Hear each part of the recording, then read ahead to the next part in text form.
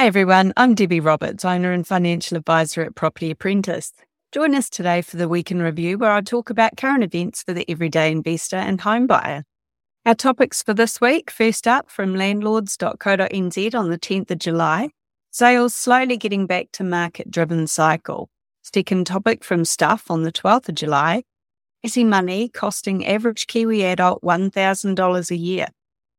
Third topic, from interest.co.nz on the 12th of July, more than 105,000 overseas workers have arrived in New Zealand since the beginning of the year. Fourth topic, from News Hub, 10th of July, cost of living. Westpac warns average Auckland mortgages could skyrocket by $1,600. And fifth topic, from Stuff on the 10th of July, online tool allowing users to see properties landlords own has been taken down. First topic for this week in review, from landlords.co.nz on the 10th of July, sales slowly getting back to market-driven cycle.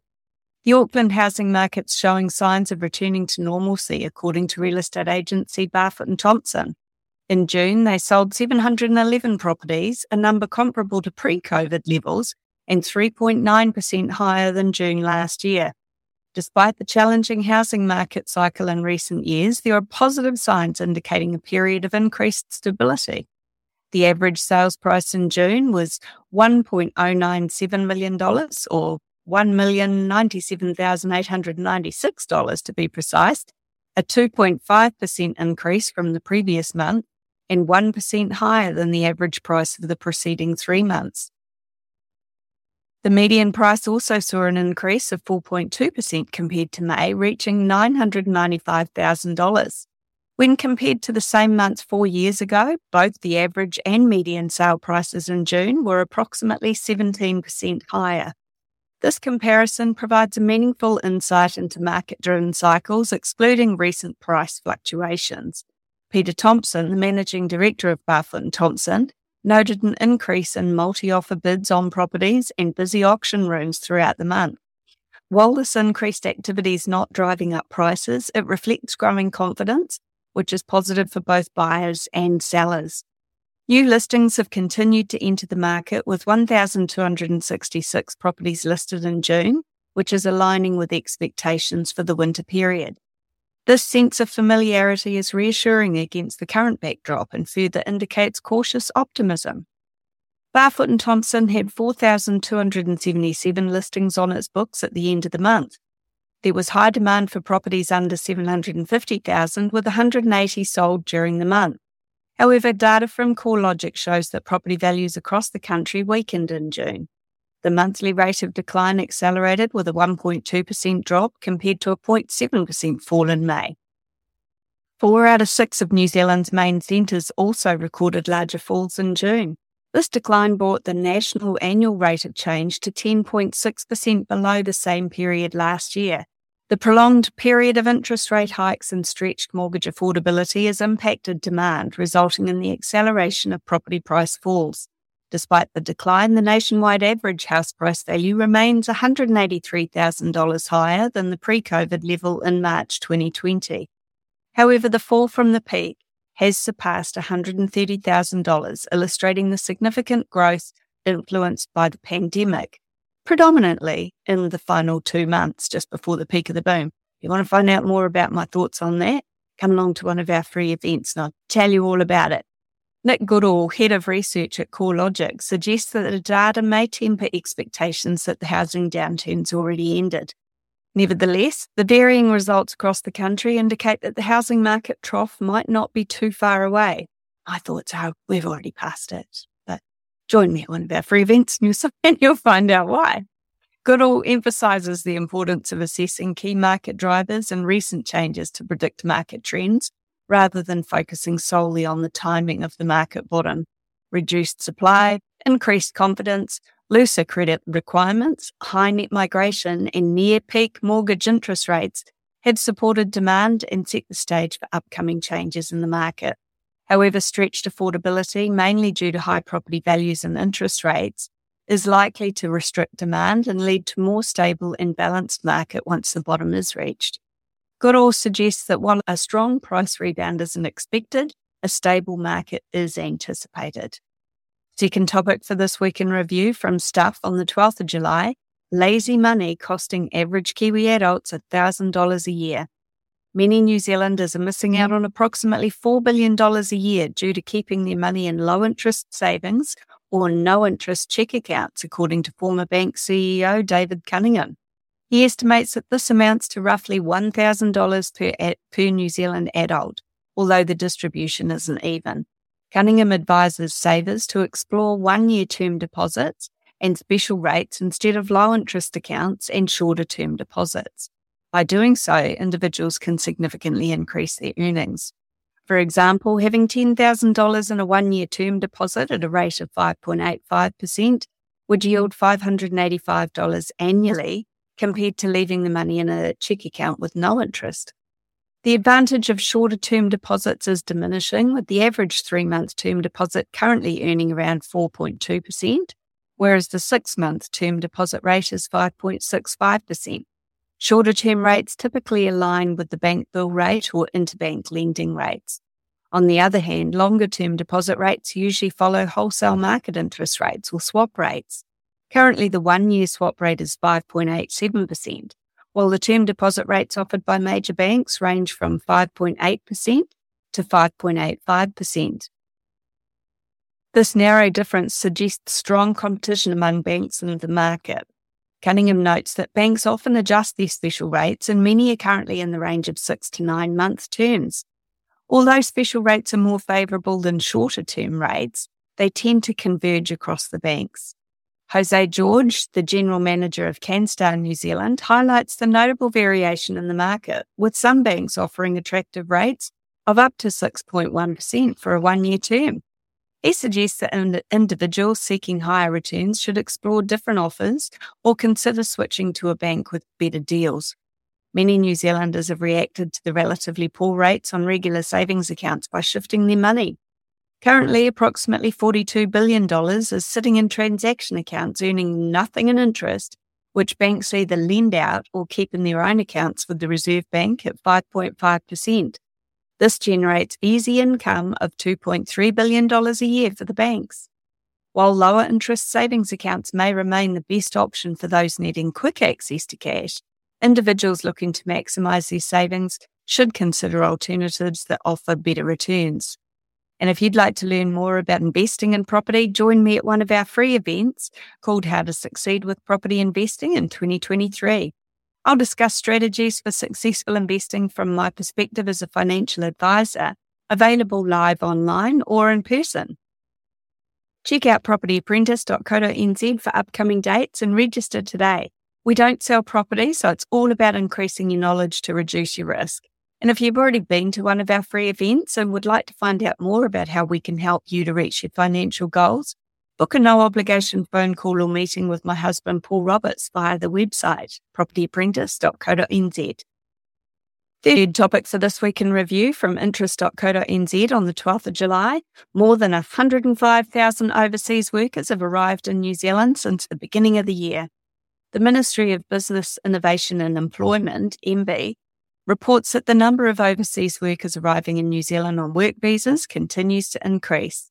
In June, 16,878 people arrived on work visas, marking a significant rebound from the low numbers observed between April 2020 and March 22 due to pandemic-related restrictions.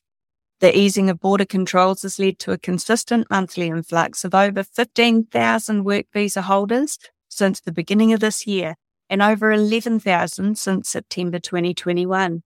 For the first half of 2023, a total of 105,150 people arrived on work visas, approaching pre-pandemic levels when compared to the 123,492 arrivals in the same period in 2019. As of June, there were 145,455 people in New Zealand on work visas, a decrease from over 200,000 in June 2020. However, the introduction of the 2021 Residence Visa Scheme, which allowed around 160,000 people already in New Zealand on work visas to fast-track their resident visas, contributed to this decline. Consequently, the total number of people in New Zealand on residence visas surpassed 300,000 in the past month, reaching a record high since MB began tracking data in 2008. It's worth noting that the 300,000 figure is limited to the first 5 years after receiving the residence visa, as MB does not count individuals beyond that period. Therefore, the actual number of people holding residence visas is likely to be significantly higher.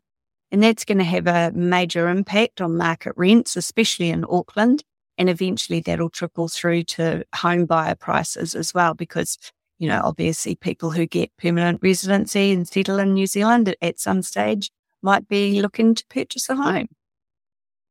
Fourth topic for this week in review from News Hub on the 10th of July, cost of living. Westpac warns average Auckland mortgages could skyrocket by $1,600. Westpac has issued a warning to Auckland homeowners who bought an average price house 2 years ago, stating that they could face higher mortgage rates of approximately $1,600 a month. In its latest economic bulletin, Westpac highlighted that New Zealand is currently experiencing both a cost of living crisis and the great refixing of mortgage rates. Over the past year, an increasing number of borrowers have transitioned from very low fixed mortgage rates, which were available during the early stages of the COVID-19 pandemic, to much higher interest rates now. For those who fixed their mortgage in May 2021, rates were around 2.6%. However, at present, the same borrowers will be refinancing at rates over 6%. To put this into perspective, if an average price home was purchased 2 years ago with an 80% mortgage, the rise in interest rates could add approximately $900 to monthly mortgage payments in most parts of the country. In Auckland, where house prices tend to be higher, the increase in mortgage interest costs could be closer to $1,600 a month. Westpac projects that around 50% of all mortgages will be up for repricing over the coming year, which is going to expose many New Zealanders to higher rates. As a result, households may be spending more than 20% of their income on interest costs by the end of the year, compared to the current level of about 15%. However, Westpac also noted that incomes have risen by around 6% over the past year, driven by the strength of the labour market and rapid wage increases.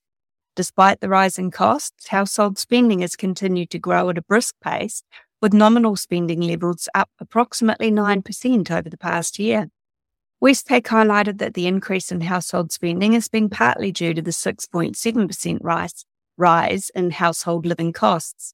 Adjusting for higher prices, the amount of goods households have been able to purchase has effectively remained flat. The bank also mentioned that households are now saving around 1% of their disposable incomes, down from over 2% last year, which could imply a reduced buffer for future spending. Additionally, households' net wealth has fallen by 9% since the end of 2021, primarily due to the decline in house prices. This is particularly concerning for families who entered the housing market in recent years, as they may face higher debt servicing costs, while the value of their homes have decreased. Lower levels of household wealth could also discourage future spending. Fifth topic for this week in review from Stuff on the 10th of July, online tool allowing users to see properties landlords own taken down. An online search tool that allowed tenants to view their landlord's property portfolios has been removed from the website due to concerns over privacy. Shocker. The creators of whatdoesmylandlordown.org were informed by Deputy Privacy Commissioner Liz McPherson that the tool violated the Privacy Act. The search tool has been replaced with a blog post where the creators expressed defiance and called for support in challenging the decision. They criticised the Deputy Commissioner, claiming her opinion was influenced by pressure from landlords and property developers. The Privacy Commission emphasised that agencies collecting personal information must protect and respect individuals' privacy rights to prevent harm. The creators stated that the Deputy Commissioner's decision impacted their access to ownership information provided by Land Information New Zealand, or LINZ. As a result, LINZ revoked their access to the data. The Privacy Commission neither confirmed nor commented on ordering the takedown, stating that the matter was ongoing and that they continued to communicate with the website owners, LINZ and the public. The creators responded to privacy concerns by hiding names if landlords own fewer than 20 properties and provided a form for users to obfuscate their names if desired.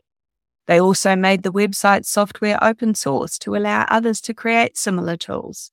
Paid tools such as TerraNet offer more extensive property information, including purchase dates, owner names, and prices paid.